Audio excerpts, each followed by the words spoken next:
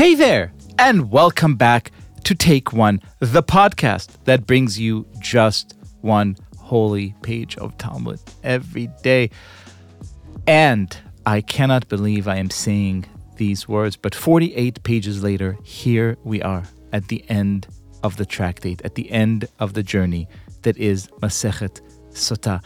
And as always, joining me to help us make sense of this difficult, maddening, frustrating, wonderful, inspiring, deep tractate is our friend and teacher, Rabbi David Bashevkin. How are you, my friend? Liel, what an absolute joy, and pun absolutely intended. There is a bittersweetness to the tractate, both in terms of what it's about, but also the way that people react to it. I know, we mentioned this at the very beginning, but when people learn Tractate Sotah, it can really offend many of our contemporary sensibilities about what marriages should be, different gender roles, how the Talmud conceived of guilt and innocence. And I know for many, a tractate like this really pushes our boundaries of sensibilities about how we approach that love between husband and wife throughout the Sotah ritual. But in a way, and I wrote about this in the essay on Sotah, that of course you could find on tablet, that I actually find this tractate incredibly, incredibly moving. Because what this is really about, and we've been saying this in our discussions throughout, is that Sotah is not a ritual to test whether or not a woman is guilty or innocent. It is not let's try to figure it out and threaten her. A Sotah is a ritual that raises the stakes of her words and her commitment so she can be proven innocent. So this marriage can actually continue, that she is actually fully believed. And in a way, if Sotah is not about a husband and wife, I really think Sotah in a larger sense is about us and our abilities after having our faith tested, after having our relationships deteriorate, and thinking there's no way forward from here. Everything is broken down. Nothing will ever be the same. Sometimes it is a community that disappointed you. Sometimes it is a parent. Sometimes it might be a rabbi. And very often it can be a spouse or a child, somebody within your family. And when it's broken, you assume there is no way to repair it. And what Tractate Sotah is about is God himself comes forward and says, erase my name. I am going to be the guarantor of the possibility and capacity for you to rewrite another relationship, another chapter, to have love after love, to have faith after faith. And I will be the guarantor of this. Erase my name in order to do it.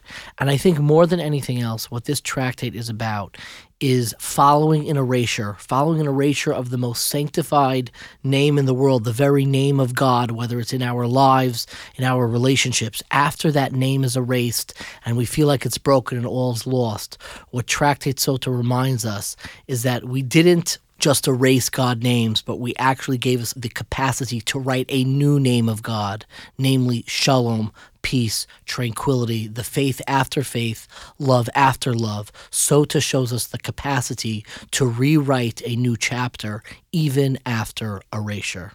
You told me a joke along these lines, which I absolutely love, which involves rabbis and faith, and I think really captures the essence of what you're saying right now, of the capacity to believe after belief has been broken or tested, to love after love has been put on trial. Regale us. Take us out on a good note. There's a famous story of three Hasidim. They were sitting around and they're all talking about whose Rebbe is the greatest miracle worker in the world. And the first Hasid comes and says, my Rebbe is the greatest miracle worker. He cures illnesses and tells an entire story how he cures illnesses. The second Hasid says, my Rebbe is much, much greater, much more of a miracle worker, much holier. What did my Rebbe do? My Rebbe helped me find a spouse. I couldn't find anybody, and right away was able to do it. And the third chassid sitting in the back, maybe with a little bit of a smile across his face, says, my Rebbe is even a greater miracle worker than both of yours combined.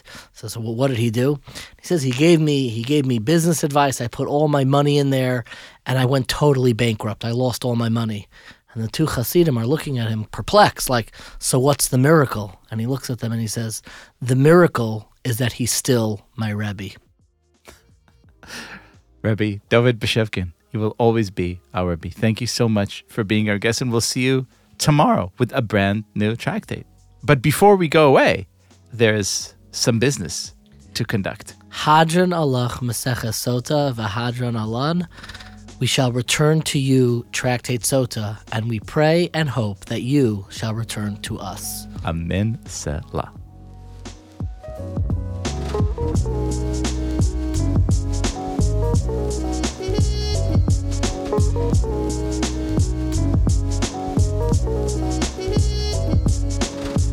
This has been Take One. If you enjoy the show, and I hope that you do, please go and rate and review us on Apple Podcasts or whatever platform you use to listen to podcasts, and get your Take One t-shirts and mugs at tabletstudios.com. Each week, we will be releasing new episodes Monday through Friday, covering the entire weekly portion of Daf Yomi. Take One is a Tablet Studios production. The show is hosted by me, Leah Leibowitz, and is produced and edited by Daron Risquet, Quinn Waller, and Ellie Blyer. Our team also includes Stephanie Butnick, Josh Cross, Robert Scaramuccia, Courtney Hazlett, and Tanya Singer. For more information, go to tabletmag.com/take1. Subscribe to our newsletter at tabletm.ag/take1newsletter, or email us at takeone@tabletmag.com.